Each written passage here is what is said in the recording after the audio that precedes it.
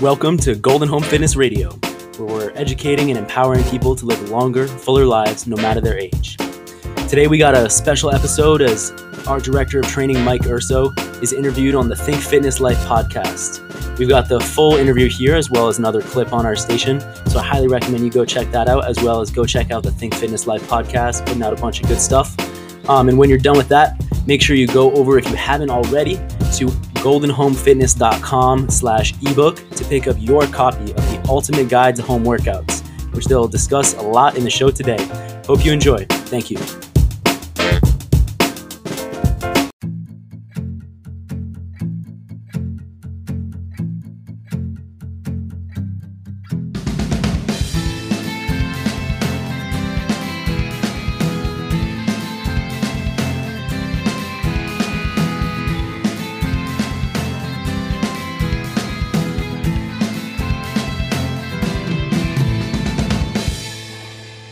And we are back with the 8th installment of the Think Fitness Life podcast with your hosts, myself, Matt Gluckman, and Eric Menchie.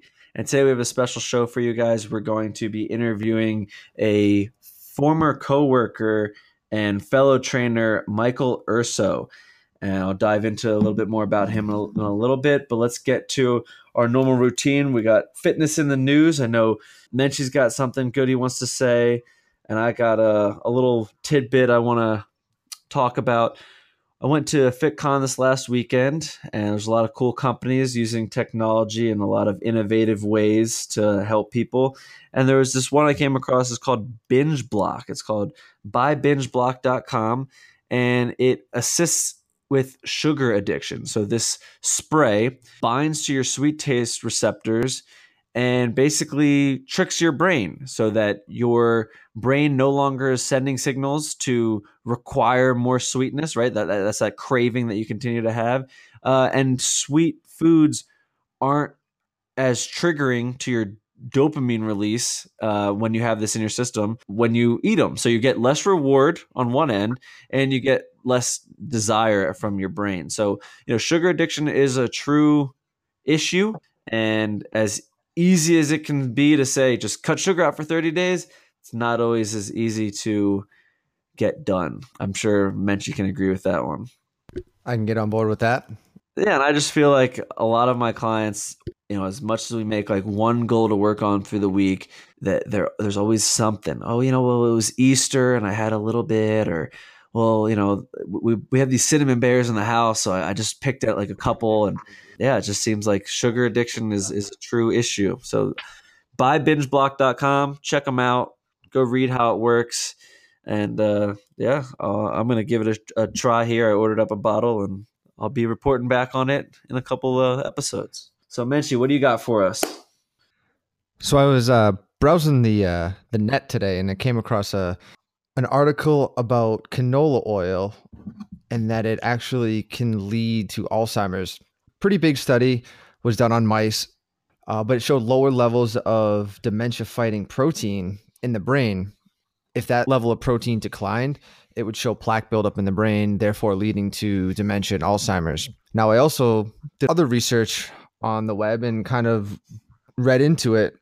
And there was a lot of conflicting arguments out there on, is it good? Is it bad? As of right now, I haven't kind of made a conclusion myself yet. And Mike, maybe you have a kind of insight on this or opinion, but I think the main idea of the article is kind of switch over to a healthier fat option. Canola oil is not the best option to use. I mean, it could have some detrimental effects. Now, obviously, human and mice are completely two different species, but studies are done on mice. So, I think consensus might come out later down the road on that one. But I just figured an interesting piece of news and kind of get people's mind turning about that stuff and what kind of oils they use.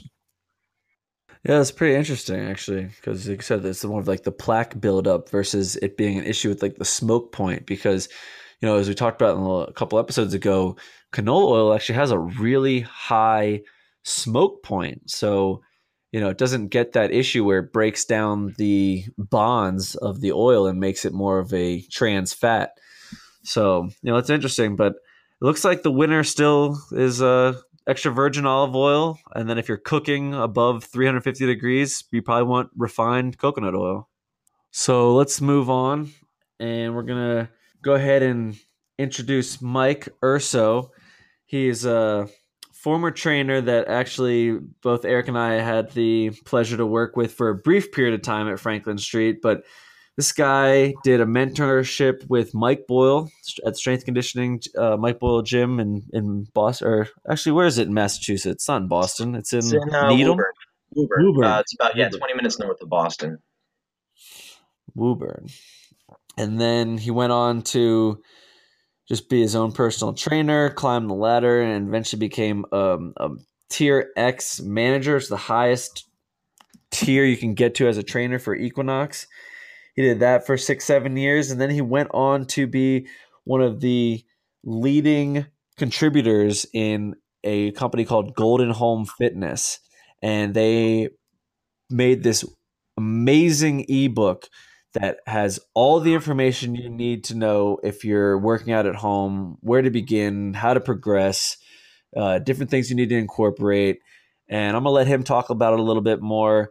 But here we go. We got Mike Urso. Welcome. How you doing today? Good. Thank you, guys. I appreciate you having me on. The ebook, it's exciting to talk about because I came from that corporate gym environment for the last 8+ years. And that was kind of the only thing I know. And then you kind of realize when you look at some of the stats of how many people don't use their gym membership. And when you think about the rates of what they cost on a monthly rate and that people aren't showing up and they're just allowing, their credit card to be charged every month. And it's just amazing to me. Right. And so, what we did was we wrote this ebook for essentially the people who are kind of lost. They're out there kind of just, wondering, how do I start? They're going home and they're binge watching Game of Thrones or, Ozark, which I'm watching right now, which if you haven't seen that, pretty awesome. But, they don't really know where to go. They don't know how to start. And that's kind of, we put all the information in there for them in regards to eliminating distractions. How often should you be doing this? How can you progress? What if you don't have any equipment? What do you use? Can I just use my body? How do I get a quality workout? How could I possibly burn fat doing that and actually, build more muscle or get stronger? So we put a lot of those kind of, practical type of tips and tools in there to help people kind of understand you don't need a gym membership and you don't need fancy equipment to get super healthy and super fit. You don't need resources. In other words, you need to be resourceful. You need to find a way to make do with what you have, essentially. And so what we tried to do is help direct people with some of these tools and tactics and in ways that they'll be able to just get started right away with what they already have. Yeah, I really, really like how the first thing you guys talk about is just sort of setting yourself up for success.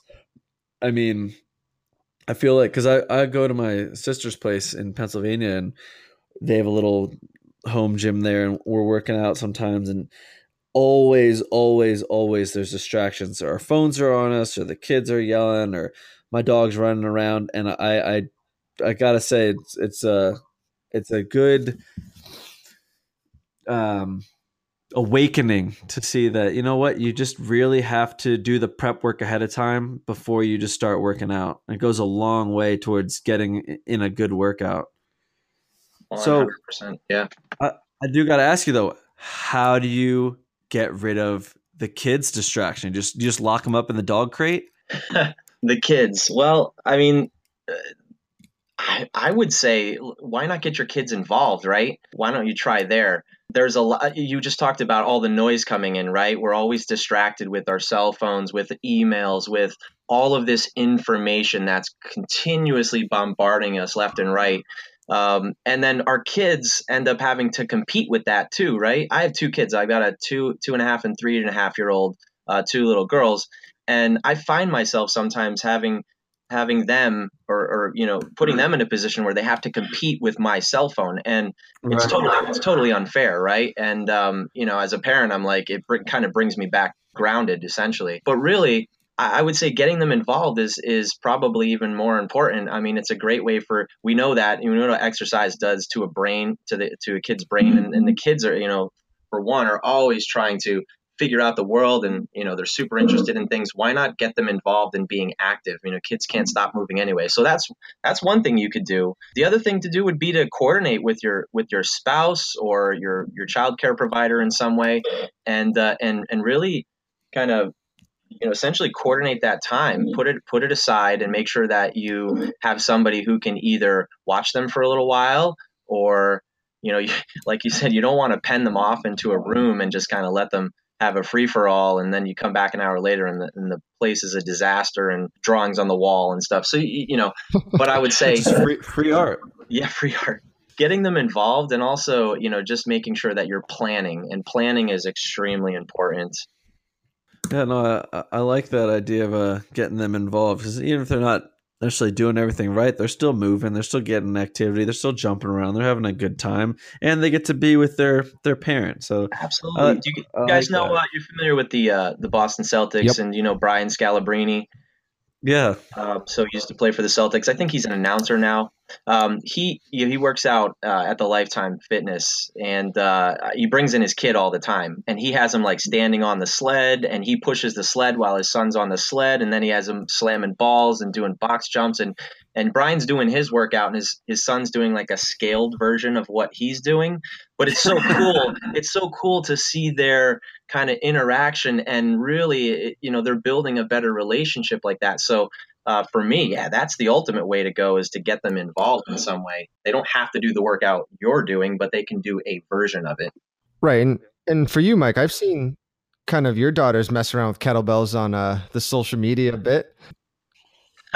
Yes, sir. Yeah, I had my daughter they wanted to first wear little princess dresses, and then I'm doing just kettlebell stuff in the kitchen, maybe some goblet squats, because I'm always trying to move and do stuff. And my daughter's like, I want to try to pick it up. So she goes over in her little princess dress and deadlifts for the first time a 16 kg kettlebell, and she does like a rep or two. I mean, mind you, she's 34 pounds. She's that's not body even weight right there. Yeah, exactly. It's 1 pound more than body weight. Needless to say, I was a pretty proud dad as a fitness professional. Will they kind of jump in on, certain movements like jumps and stuff while you're working out, or kind of like hang around, float around, or? Yeah, so I'll do a lot of most of what I do at home is a lot of like body weight stuff, and I would say like yoga flows and things like that, or some more flow type of stretching, maybe like animal flow based stuff. And they'll be like crawling on top of me. I'll have her like lie on my back, and I'll do some push-ups with some extra weight, or we do some like acro yoga where she'll like be up on my feet, and we'll practice some balancing stuff, and they absolutely love it. They're totally involved in it, and they love it. That's awesome. That's awesome. So, we definitely covered one solution to a major problem that a lot of people have, and sort of why they don't have gym memberships, or why they don't go to a gym or work out, is time. I think that's definitely a major issue across the board, across the population, whether you have kids or you don't, is just sort of finding the time to make it work. And, there's probably a lot of people who are at home, they have 3 or 4 hours before they got to get ready for bed, but their kids are home and they can't figure out when they're going to actually work out. So I think that's a lot of good solutions in there. But I want to talk on another topic that I feel like prevents people from working out or getting into the gym, and just anxiety and feeling pressure, I guess, from being in a gym, and intimidated from being in the gym. So touch on that a little bit for me. Yeah. There is certainly an intimidation factor when it comes to the gym environment, especially if it's somebody who's been out of the gym for a long time and maybe is pretty deconditioned or put on some extra weight since they've last been, physically active. And might be a little bit more self-conscious, right? Absolutely. Yeah, that is definitely, something that you worry about. I mean, I think what's the best way to go about that? We kind of look at I look at it in a way of like it's developing a strong mindset. And so, you know, I guess we can call it discomfort conditioning, meaning get yourself comfortable being, Uncomfortable. yeah, exactly. Comfortable with discomfort. And there's multiple ways you can do that. If you want, we can talk about ways to do that because those kind of things do cascade into areas of your life, like, situations like where you may feel self-conscious going into an environment that you don't really feel comfortable in. And a gym is definitely one. It's just like anything, right? If you haven't been doing anything, or going anywhere, or doing anything, any specific task for a long time, you're not going to be good at it, meaning you're not going to feel comfortable there because you haven't been doing it. So it may mean just showing up and, putting on your hat over your face and going in the corner and doing some work until you feel like you can feel good about yourself. But at the end of the day, I think you really have to condition yourself to get out of your comfort zone a little bit and stretch yourself. You don't really grow or grow that essential self-esteem if you cannot put yourself into those situations. If you continue to avoid them, what you end up doing is you condition yourself to avoid them more frequently. So it's a lot about conditioning. And to be better at that avoiding process. Yeah. No, I completely agree. I mean, I'm someone who definitely struggled with social anxiety growing up, and being in the gym and in the health industry, like it upsets me when I talk to people when they are upset at the atmosphere of the gym and they feel like it's very intimidating and it's very discouraging when they see a lot of people who are really in shape and they're not so in shape, and that upsets me because it shouldn't be like that. The gym should be like a more open environment, more of a sense of community. People are there to better themselves, and other people should be supportive of that. And it is a shame that is a thought in people, that they get so much anxiety around even going to the gym. But on the other end too, it's a shame that people, I don't know, are less apt to support somebody they see who is working hard. Like I don't know, I feel like more people are gonna make fun of the person who's out of shape doing something silly than supportive, and that really upsets me. And I always try to look for, I don't know, just look for people who might be in their head or discouraged, they got their head down. I just try to brighten up their day a little bit or get them to open up. And because like you said, having that stronger mindset is really what it comes down to, because it's all that anxiety, all that negative self-talk just starts in your head. And the quicker that you can pull yourself out of that and stay more positive, and like you said, like anything else, that you get better at it. And all of a sudden, you realize that halfway through your workout, you're able to enjoy the workout. And then all of a sudden you realize the first 5 seconds when you walk in the gym, your heart rate comes up to your heart, you feel your heart in your throat. And then all of a sudden you're able to kind of relax out because you're like, you know what? I've been here before. I'm comfortable. This is it. I'm going to be okay. Right. And look, I think that it's the culture that's been created around this too. We're not individually to blame, but the culture, these are the same people feeling self-conscious who are looking at their Instagram and Facebook feed and seeing all these pictures of beautiful people or people lifting all these weights or, in bikinis and, in the gym flexing and all these things. And nobody posts pictures of their, their bad lifts or their, their face in the morning when they wake up before makeup. People aren't doing that. You're seeing everybody's putting out this, kind of false sense of reality, what it really is. And unfortunately, that's all we see, and it's magnified because it's coming at us from all these different channels. And that becomes more of what we think life is actually like. But then when you get out there and you realize even when you get into a situation like walking into a gym that's a little intimidating, once you're there and once you leave, it's never as bad as what we make it out to be in our head, right? Yep. Now, in your book, Mike, does it kind of help people with that anxiety of kind of introducing them to a program to kind of get involved and start moving or kind of get comfortable with, their start of their fitness journey? Well, we don't talk a lot about that. And I think that would be one of the areas that would be critical when it comes to, hiring a coach or having some sort of fitness confidant, somebody you can rely on to help you establish what your goals are and what your focus is. So, I mean, yeah, one of the most important things in my opinion is, setting very clear goals. So it's going to be very hard to get yourself off the couch or get yourself to go to the gym or get yourself to do a home workout if you're not clear with what it is that you want out of this. So you really have to take a deep look into, what you want, what your goal is, and have a lot of clarity.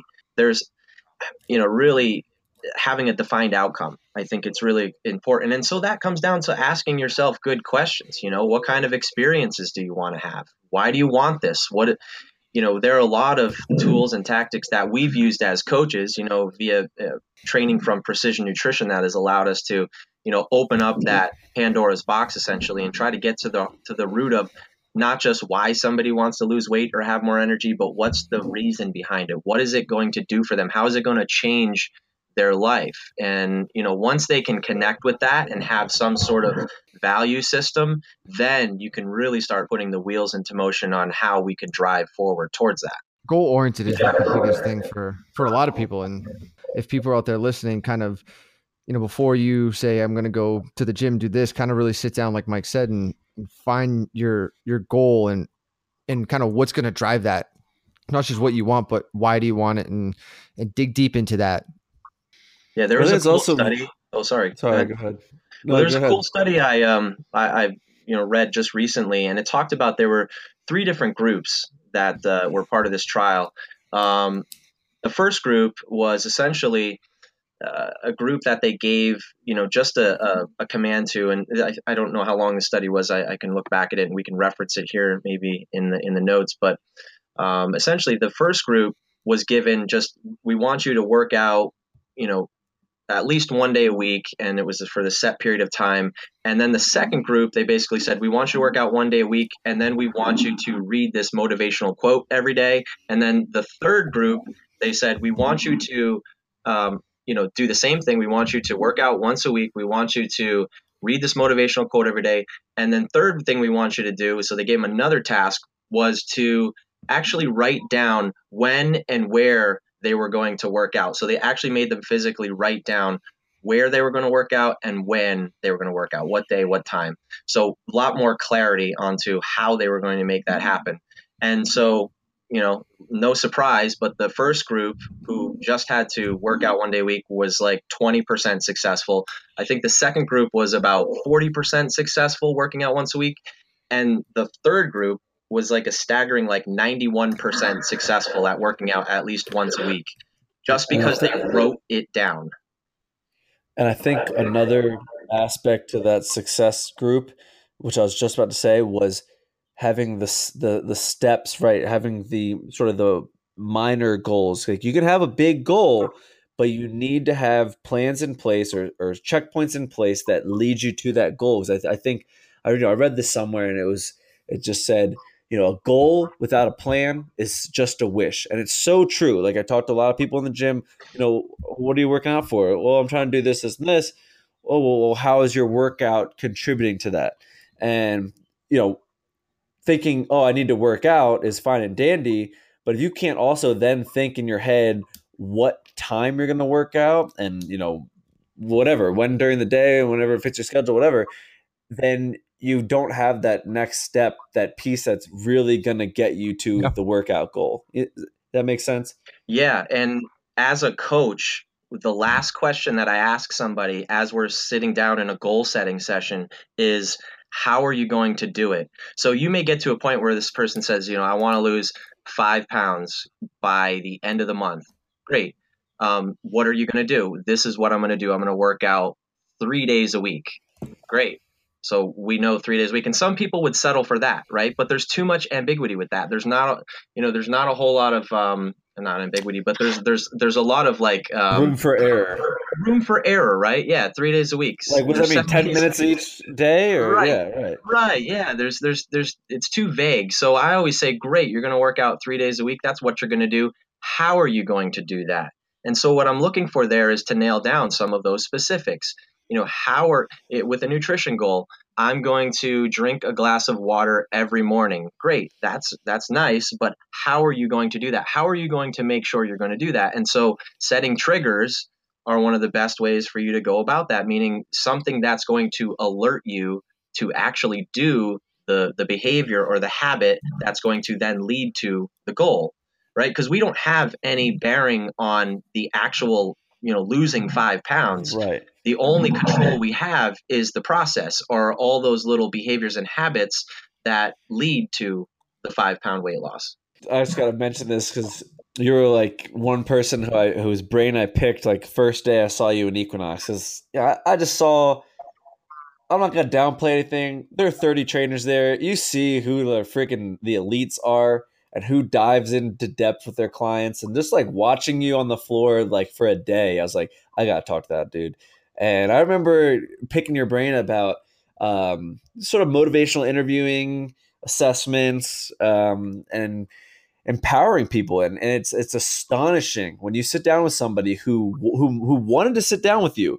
Right? They wanted to meet with a trainer for an assessment, and you ask them what their goal is, and then you ask them why, and there is such a long pause. It's like they had a goal in mind, but they didn't know why it was their goal. They didn't know how they were going to get it. And by just, we as trainers don't always have the answers, but we can ask the right questions, right? And we can start to lead us to the right answers. So just by stimulating that thought, get those juices flowing, gets things more solidified, gets them more likely to visualize achieving their goals, and it just went such a long way. And I remember one thing you told me to do too was talk to them about, what is in the next 4 weeks, what do you want to accomplish? And that is on the smallest scale a goal, right? Like, people who are like, I want to lose 100 pounds, I want to be able to deadlift 500 pounds, I want to be able to do a marathon.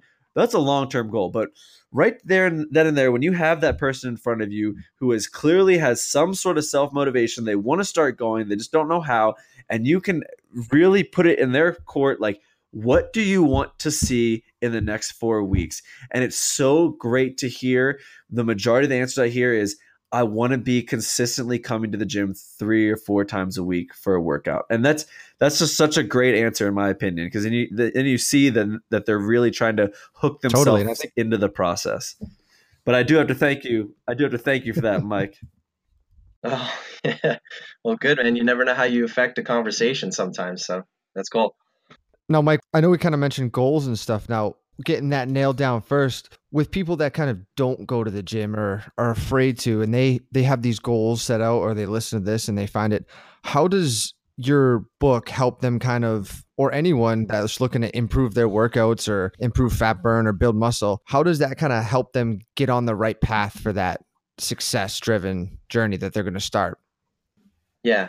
Well, I mean, first of all, the book is certainly incomplete in ways, but I think what it does do is, if you notice, most of the book isn't even really talking about exercise in itself. More of it is about the preparation and, some of the background of, why you don't need all these things. And a lot of people rely on resources when at the end of the day, some of the most successful people in their respected areas of the world are just extremely resourceful. They figure out a way to make it happen. And so setting goals, obviously paramount. But what the book does do is it allows you to essentially have more of a, I would say a smart approach to how you go about it. Meaning somebody who's deconditioned and just starting to work out, you don't want them obviously jumping right into it and doing, CrossFit WOD or some sort of high intensity exercise. Their body is not quite adapted to that type of stimulus. And, number two, they may get discouraged because they're going to be, sore and in pain for the next 2-3 days and not going to be able to work out or get off the toilet. So you want to have a slow, steady progression. And so what we did was we basically used just body weight in our method, in our first approach to, this is where you would start, because a lot of people want to throw some weights around and think that that's the answer. But at the end of the day, most of us have not mastered our body weight and the challenges that in itself can provide. So we wanted to show that these are some of the ways that you can adapt just using your body weight to be able to challenge yourself further with what you have. Meaning, some of the basic progressions are going from a bilateral position to a unilateral position, or maybe changing your base of support by going from, a nice stable bilateral stance into more of a split stance or a single leg stance, or even changing some of the vector angles, right? So, you have different implements at home where you can, put your hands on your counter and do a push-up if you can't do one on the ground while still maintaining good core position. And then when you can progress lower, maybe you go to 2 chairs, and then maybe you can go to the ground, and then maybe you're putting your feet up onto your chair and you're progressing. So we wanted to show that before you even need any type of weight, you can use everything that you already have within your house. If you have paint cans, you have essentially things you can do farmer's carries with, or rows. There are so many different implements that you can use in your home to be able to get a solid workout in without having to ever touch a weight. So we wanted to essentially show people that there is a way to get the work done to achieve the thing that you want to achieve. And sometimes you just need it laid out in an organized way to understand that. So we tried to do that. That overlook that. Well, don't even think about bodyweight training. I think we've all read books where it says, do these programs to gain muscle or lose weight, but they all have, resistance training, which ideally we all want to get to. But I think a lot of the population needs to start with just moving body weight. And I know, Matt, we kind of talked about this last time about the squat, just getting moving around in a squat position to help people kind of feel what's going on. And I think that's great that this book outlines, that you can gain all of these beneficial fitness effects at home just doing body weight. And I think that's very underlooked by a lot of people. And sometimes even people don't even realize the different intensities, duration, and frequencies that they can change with body weight workouts, that they feel like they're just all going through the motions or stale with them. But definitely check out the variations in this book of all exercises you can do body weight. Yeah, and what we also did too is we actually took all of the exercises that we programmed and built into a progression regression table. So basically, here's your starting point. Here's how you can make this exercise easier. Here's how you can make this exercise harder. So people may not want to start with that standard exercise. They may feel like they try that and, oh, this is already easy. So we want to progress them, and we wanted to give them the tools to be able to do that. And then the same thing with that standard exercise. If it's already too challenging, here's how we regress it. But what we also did was we took all of those exercises that we built into the program and we put them into created YouTube videos of them. So if people are, a little bit confused on, how do I do a Bulgarian split squat? Well, just go to our YouTube page here and go check it out, and we're going to show you exactly how to do it. So we've also gone to those lengths as well to make sure that we're putting those tools into people's hands. And don't misjudge that scrawny, that Gumby looking dude in the pictures, because he's a strong dude. That is a picture of Mike in most of the pictures, and I'm just giving him a hard time. But it looks can be deceiving, but he can front squat more than I can back squat. Also, too, like one of the major things about sort of perfecting your own body weight is just getting a foundation for proper movement. I mean, I'm sure you probably learned a lot about that with Boyles, working at Mike Boyles, and I know you've been a really strong proprietor of perfecting movement and different ways to get back to sort of your primal movement patterns from when we were young. Is it safe to say that if I was to do a home workout, all body weight exercise, what would be sort of your checkpoint to say, okay, you know what, I think I'm ready to add weights? Would it be like, if I can complete 3 sets of 20, am I good? Or what are your sort of different parameters there for when it's time to start adding more resistance? Yeah. Well, I would first encourage everybody there to make sure that they're listening to their body. So become very in tune with all the, senses and sensations that your body's giving you. We're always getting feedback. And a lot of us, as we talked about earlier, in this crazy world with all this noise, rarely do we actually listen to the signals and the feedback that our body's giving us all the time. So stop and pay attention to, what you're experiencing. In that sense, how hard, how heavy is your heart rate pounding? How sore are you after your workout? Do you even get any soreness at all? Do you get any tightness at all? Pay attention to those different things. And so, when you're no longer feeling challenged, or and I think at the end of the day, it's going to come back to, what are those goals? Are we setting micro goals, on a monthly basis, which is, this is what I'm looking to achieve this month. If I'm easily hitting that goal, well, then I didn't set the bar high enough, and I probably need to challenge myself in a different way. If that's within the workout, or if that's within the intensity of the workout, I would look in that direction. Yep. Does that make sense? Yeah, it makes sense. Just kind of a case by case scenario. Like if you're squatting and something feels tight or uncomfortable, then look into that a little further. But if you're doing push-ups and you can hit 15, 20 and everything feels easy, then and form feels good, then you're probably ready to progress yourself. Yeah, I think if we're looking for benchmarks and things like that, if you can do like 100 bodyweight squats and be able to kind of back up your stairs or back down your stairs and be fine, I think it's time to move on to some weight. But also, like, same thing with push-ups. I think you get to a certain point, if you can do, let's say 30 or 40 push-ups pretty easily, you've probably got a really good base of strength, I would say, and more specifically strength endurance.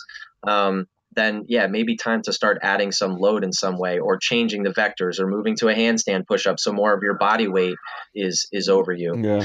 There are so many different methods you can go, but I think really, I know my thoughts are a little bit more abstract, but really paying attention to that feedback is extremely important. And then asking for the advice or the tutelage of, under the tutelage of a coach or some sort of mentor or somebody who's an expert.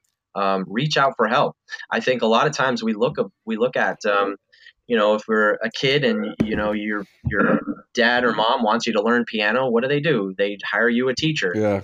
If you sign up for sports, you don't just play soccer on your own. You have a coach. If we want to get better at something, the fastest way is not to waste a whole lot of time figuring out for ourselves. It's to hire or have somebody mentor or coach you that is an expert in that and can help kind of expedite that process for you and get you there faster. That is one of the fastest ways to get to a result, is to hire somebody who knows how to make it happen and who has done it before. Preaching that on here is reaching out, or just asking questions in general to higher ups, or people with more knowledge. It's always good to refer out to people, especially if you want to gain better knowledge.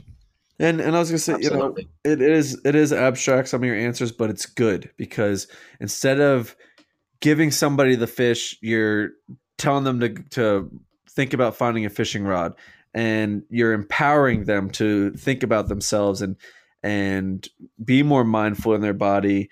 And I think it goes a long way, just because you don't have a definitive answer right away, I think it goes a long way to sort of asking or using a question to answer a question that posed towards you. But, that kind of gets me into sort of what I want to bring up last was this is great information, but unfortunately, what I would feel like is that it doesn't get in front of the right people. There are, you talk about in your book, there are 67% of people who have gym memberships never even go. Besides that fact, right, when a Google search, I think it came up like in 2015, 2016, there were 55 million people who had gym memberships. So there is a population of about 150 million people, 150 million adults, because we're going to eliminate children out of this comparison. So you're talking about less than about 33% of people who have gym memberships. And of those 55 million people, only 67% never go, right? So don't lose me on the numbers here, but back to the major population of people who either aren't working out or are just working out at home. How do you get in front of those people? How do you attract those people? Where do you find those people? Because those are the people that are so caught up in their routine or so overwhelmed just with their own social anxiety or their own mental pressures, that they can't even fathom hiring a personal trainer. $1 million question. It is. And when you have the real answer, we will not broadcast that to the other people because we'll keep that in house. Well, I'll just say that I'll say one quote that I believe with everything I have, I love which quotes. is, and I don't know where this came from. Maybe Matt or Eric, you know the origin, but when the student is ready, the teacher will appear. Oh, snap. I think that everybody has to realize what it means for them, right? When is it time? We live in a very reactive society. You know, the way conventional medicine has been developed to treat, ailments and chronic diseases very reactively. We don't have a proactive mindset. It hasn't been part of the culture for a long time. It's, wait until it happens and then respond or react to it, as opposed to, let me get out in front of this. Most people end up not being able to act on their fitness or their health until something has actually, they've gone to the doctor and the doctor said, hey, you need to lose 20 pounds or you're not going to live for another, 10 years. Right. Things like that. Like, we live in this society that really is so much more reactive about how we approach those things. So how do we do that? Education is huge, but even then, there's enough information out there. There is more information from a Google search than there has ever been in the history of the world at today, at this moment in time, and it's only going to get more inundated with data. Why then do we still have an obesity epidemic? Why then do we still have people who are being having brain diseases and all these things that can be reversed or even prevented with proper nutrition and proper exercise? It's $1 million question. I wish I had an answer. I really feel though that people have to be ready. You have to be ready for when that time is right for you. And I can't tell anybody individually when that is for them. I will just say that I am in this business to be able to help those people that are ready. And if they just want to have a conversation, I'm willing to kind of help them open up that box and see, how we can kind of drive them forward. Yeah, and I think that's why we all get in this business, is trying to, when those people are ready, they're going to come, and that's what we want. We want those people to be ready almost all the time. And we want more people to dive into this and care more about their health and wellness. And I think that's all we can ask for, is just, people being more ready all the time.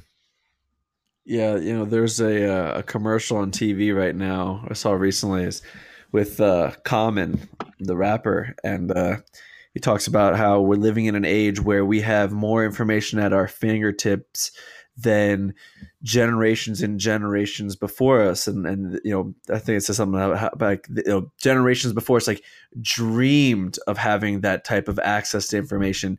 And at the end, it's just like, but all that matters is, what are you going to do with it? And it's so true. And it's sad, but I see it mostly in the newest generation of just being too comfortable, and it creates this almost cyclical behavior of just searching and yearning for that most comfortable environment, and never really pushing themselves to challenge themselves or make themselves uncomfortable. And it's a real shame. I feel like if as society has progressed in from 100 years ago over every 10 years, it's just like we're getting more and more progressed, so that we're just trying to be doing everything in the comfort of our own home, sitting around in our boxers, so it just I don't know. I completely agree about how sort of socially we're kind of moving towards a weaker route, but we need to realize that and make a change and challenge ourselves and get out there and work hard. Yeah, and I think a lot of it has to, well, especially the wellness side of it. People, they know all this information, they read it, and I don't want to say they deny it, but they kind of brush past it until it really affects them or affects a family member, and then it's like eye-opening for someone. It's like, holy holy smokes, I have to get in better shape or this is going to happen. And you kind of hate to see when people get to that point because it's almost urgent and it's that fear. And I just wish that people kind of would realize that at a sooner point. Before. Yeah. I know it's a shame because the one thing that kills me is like when I see all these commercials on TV for kids cereals and stuff, and it's like, man, that is like probably 60% just sugar.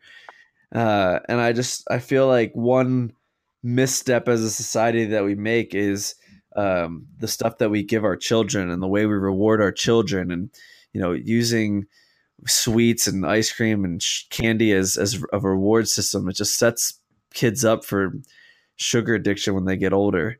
Like I saw a video on Facebook the other day, and this little girl's like 5 years old, and she's, I can only think of pancakes right now, and pancakes and syrup. I want pancakes and syrup. And everyone in the video is commenting like, oh, that's so funny, so cute. And I'm just like, that little person is literally sugar addicted to the point where she can't get her mind off of it cognitively.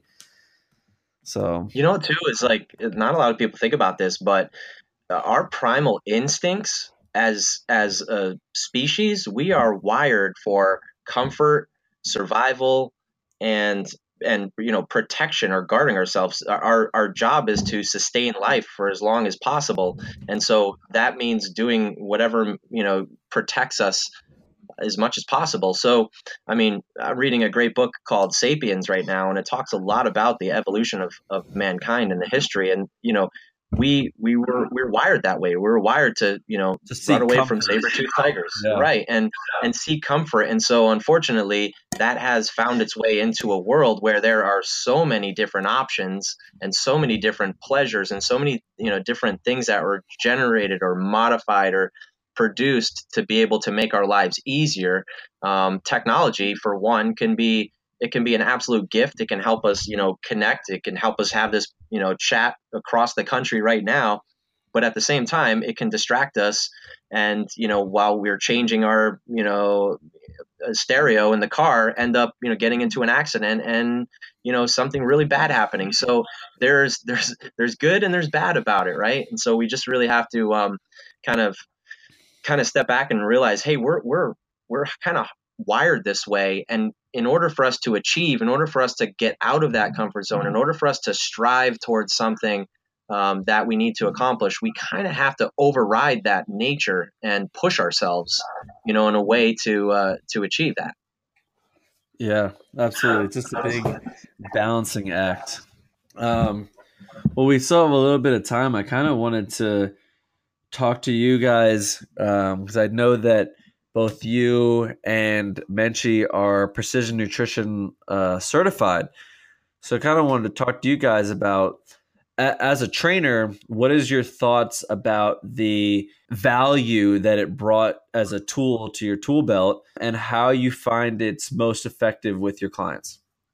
And why don't you go first, Eric? The biggest value I brought away with it, kind of what we were speaking about earlier, is goals. A lot of people think that, oh, you have a nutrition certification, you're just going to tell me what to eat, how to eat, the whole 9 yards and what's good, what's bad. But really, it's more of an approach of how can you change your behavior and approach to nutrition to get to your goal or get to you want to be? How can you be healthier? And whether that is, taken week by week and adding a goal in is key for a lot of people. And I think that can be applied to exercise as well, or almost anything in life. Having a certain goal and then create it into a behavior goal, following through with that goal at any means, getting it done, brings back to what Mike said earlier about bringing that mindset.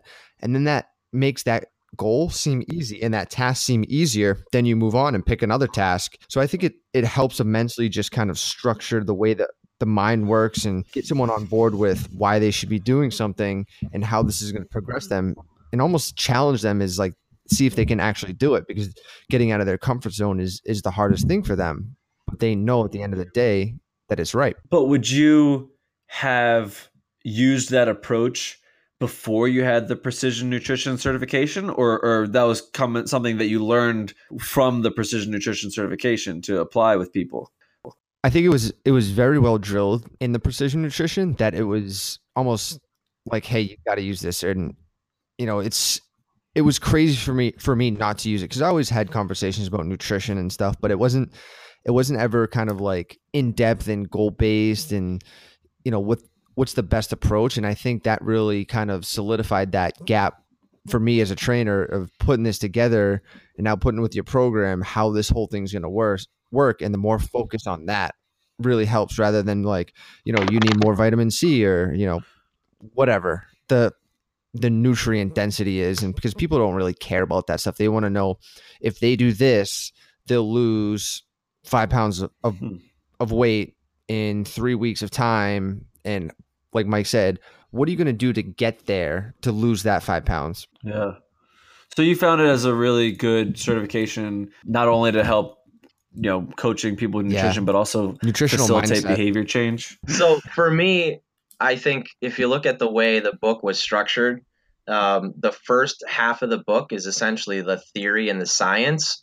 And the second half of the book is kind of that coaching application. And so it was a perfect marriage of how to deliver the information to allow us to be better coaches of, habit and behavior change and helping people achieve their goals through those different modalities.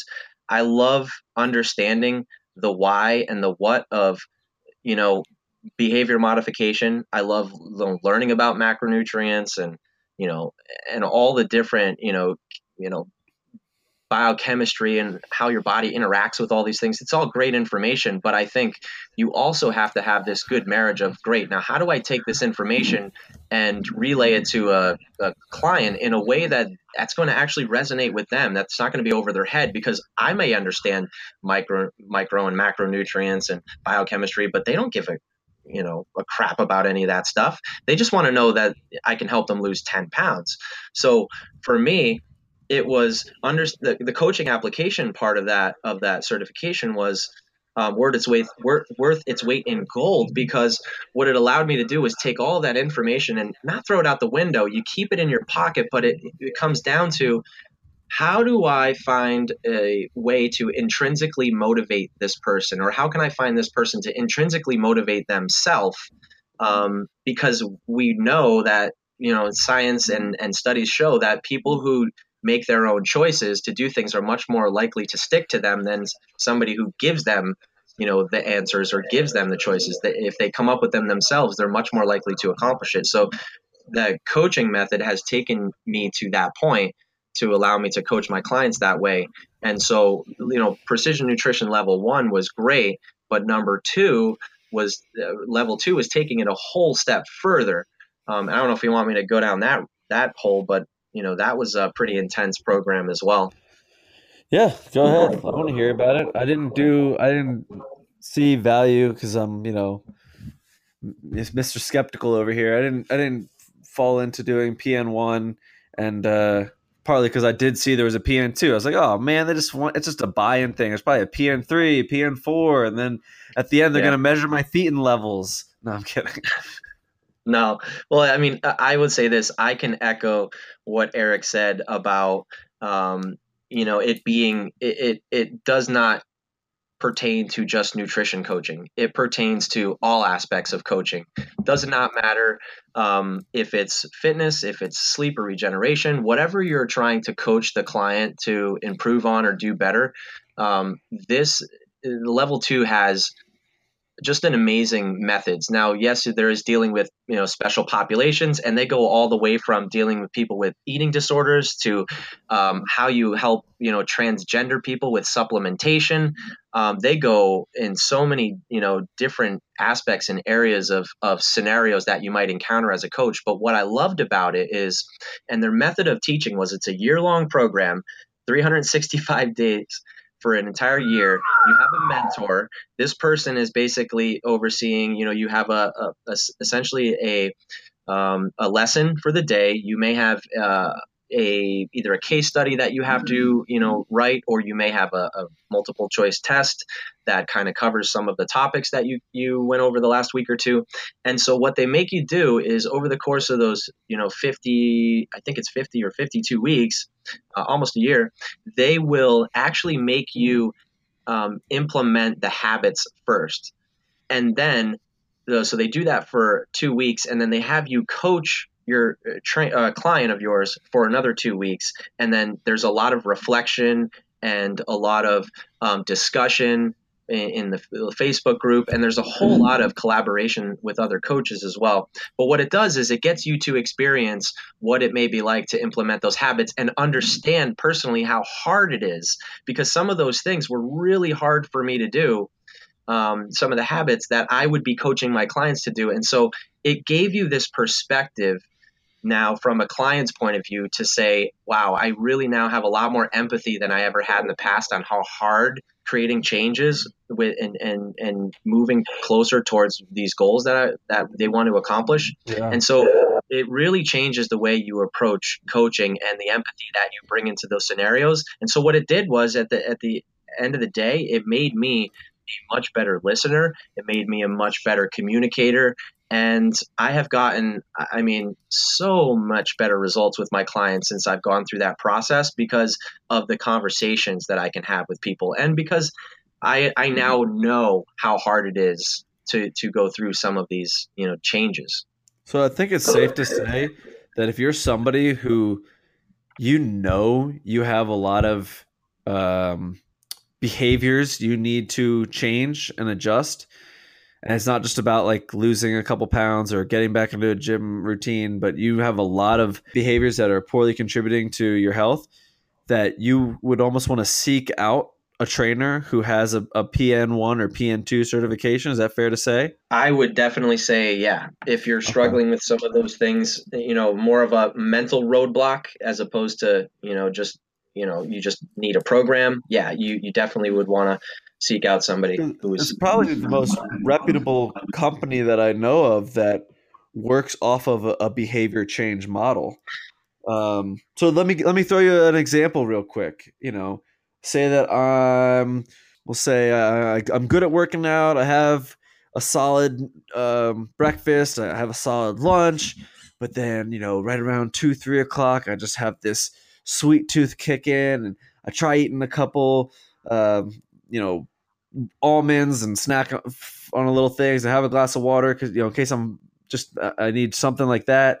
But then I get home and I still want something sweet. What would be like your small behavior change goal to sort of get out of that habit? Well, I would ask you first. I'd have a question. Of course you would. What is doing all that preventing you from achieving that you want to achieve? A downward spiral. So if I start eating a little sugar around 3 or 4 o'clock, I always crave some type of dessert after dinner, and then I just don't feel like I'm giving my best performance the next day. So this is about, would you say that it's about, when you say performance the next day, meaning for your workout or for your energy levels? Energy levels, feeling maybe lethargic, or I feel like maybe I have more food sitting in my stomach. I might feel a little bit more bloated. Just general feeling. Just feeling poor. And so you'd like to feel better, is what you're saying. You'd like to. How would you like to feel instead? Well, I'd like to go through my day and not have that sweet tooth craving. Okay. Because I can only get willpower to work for me for so long until I just finally give in. Because I'm sitting there watching a movie and I just want to, I'll just go have a couple dark chocolate chips, or I'll just have a couple cinnamon bears. Mm-hmm. And have you been doing that for a long time though? We'll say yes. Okay, so you just then understand that this is not going to be something that you can fix right away, but what we need to do is implement some strategies that allow you to be able to, move in the right direction essentially, and start to build up some confidence in being able to, make better choices. Would you agree? Maybe the first step for this, one of these strategies is, you tell the person, let's try to not have your first sweet until like 5 p.m. Is that a fair sort of a judgment of what you mean by implementing strategies? Like, I'm looking for like an example. I'm just trying to give you like a case study example. Yeah. And for our listeners, kind of see how your thought is in kind of tackling these issues. Yeah. I mean, again, I'm gonna approach it in a way of I'm gonna keep nailing down questions until I get them to almost come to light of it themselves. I don't want to give them the answer. I want them to think that they came up with the idea through my questions, if that makes sense. Yeah, Because if I can do absolutely. that, it makes them far more successful. Like I said, it becomes an intrinsic motivator then, because now I just when I first asked you the question, that first question, you paused for a long period of time before you answered. That's what I want to hear. If I can stop somebody dead in their tracks with my question and make them really think about it, I'm teaching them something about themselves that they didn't know prior to me coming into the equation. If Well, that makes sense. I think we were playing a little game of mental chess because I was looking for Yeah. whatever answer would give me, or whatever answer that to respond to your question that would get you to give me the answer that I think would um, best relate to the most amount of people listening to our podcast. So it's probably a I see. little chess game there, back and forth there, but Could have been. uh, but If we go yeah, back to I that. So really I love how you're just basically you're empowering the person and having them sort of you're right again, you don't have the answer, but you have the questions and you're stimulating that thought, you're stimulating that search for an answer, and ultimately if they come up with a strategy, it's going to be something that they obviously feel like they can accomplish. It might be a challenge, but it's accomplishable. And I feel like I'd fall into a trap more so of maybe I'd give somebody too much of a goal that was a little too overzealous, and then if they don't hit that goal, that's even more demoralizing. So I do yeah. like how Well, you word that. let's stick with that example real quick, and we'll just say I would then ask you, when you said you get that first craving around 2 o'clock, right? Or is it 2 or 3 o'clock? Yeah, we'll say 3. 3 o'clock. So when 3 o'clock comes around, how do you know? Like, what tells you that you're craving that? Do you just you get the sensation, or like what is what happens? I would assume it's like probably like a salivation and a Mm, sensation, and then they probably start to yeah. think about sweets, and they start to look around for maybe something that is sugary or like a piece of gum or something like that. That'd be probably where I would think. So I'd say, like, can you prevent yourself from grabbing for something? Like, how long can you prevent yourself from grabbing for something? Let's say, like, can you wait till like 4 o'clock until you do that? Like, would you be able to wait an hour if you were to notice it? I think if it were me particularly, yeah, I mean, I would be able to kind of push it aside, distract myself, or eat something and get so full that I don't want to eat sweets. Or like for me, my sweet tooth comes in like later at night, so it's really easy for me to just be like, "Oh, I'm gonna go brush my teeth because I'm just gonna go to bed after that. I don't want to have to brush my teeth again." So Right. just kind of like put myself to bed rather than get like a midnight snack or something like that. Yeah. Like, But I look, the do. key the key with it is to just understand that you're even feeling that way. So many people don't, like we talked about earlier, is we don't pay attention to those to the feedback our body's giving us. When we're getting that feedback, it's telling us something. So pay attention to it. There's no right answer for any one person in the scenario. I think at the end of the day, it's like you've got to even know that you're craving it, and that it's what you shouldn't be doing, before you prevent yourself from doing it, or try to hold off from doing it for a while, or make a better decision or a better choice. You still have to first be aware that it's even going on. So for that person, I would say, if I'm going to come up with a strategy, whenever you feel a craving, grab a piece of pen and paper and write down, I'm getting a craving or something right now. Like, it'll bring it right to the top of your mind, and then you're going to be thinking about it. And if you think about it enough, you're either going to cave into it, or you're going to be able to hold off. So Uh, um, yeah, I appreciate that answer. That's all I was looking for. That's great. Um, very yeah, no, roundabout way to get there, but yeah, no, and I wish we could. Wish we had more time to keep going into this stuff, but I would consider this like an interview. And Mike, we'd love to have you on the podcast, and definitely.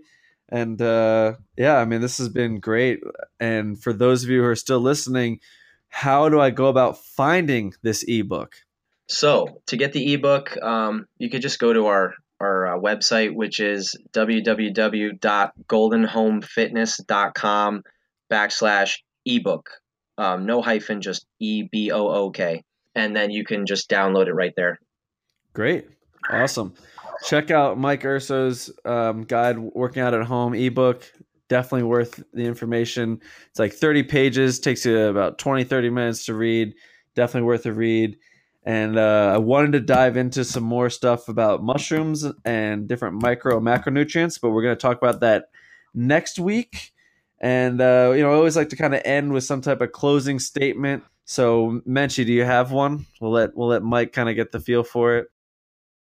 Ask yourself why you aren't getting to where you want to be. Look inside yourself. What is stopping you? Start asking yourself those questions. What are the roadblocks that are stopping you?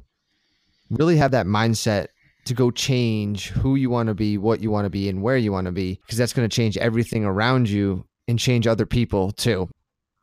Love it. Wow.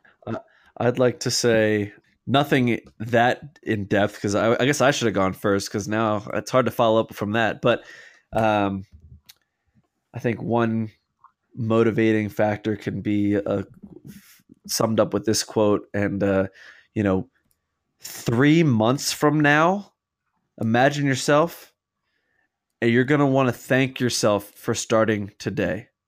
So don't put it off anymore. Get going. Get started. Nice. All right, Urso, you ready? You want me to give it a shot? Yeah. So yeah, don't trip and fall. Oh man, here we go. So when you're stuck in a mental rut, right? Which we all get stuck in a mental rut at times. My suggestion would be to do something that's physically hard, right?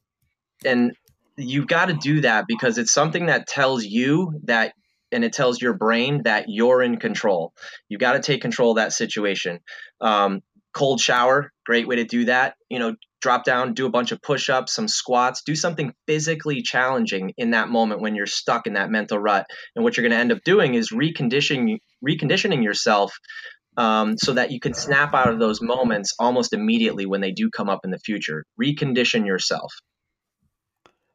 I love it. Great quote. And yeah, if we weren't over an hour now, I could probably keep talking off what you just said for like another 15 minutes, because that is some really good advice. And I'm so happy to be able to be chatting with two brilliant people, and just look at me as the what do they call that person who in the debate, the facilitator or whatever, moderator. I'm just simply going to be the moderator, the fly on the wall, learning from you two guys, and this has been wonderful. Mike Urso, everybody, check out his ebook. We're going to be having him on the podcast from here on out, and next week I want to talk more into the nutrition side of things. I know we talked a little bit about it with precision nutrition, but we're going to talk more next week about macronutrients and micronutrients and what you're getting, what you're missing, and what you might be getting too much of.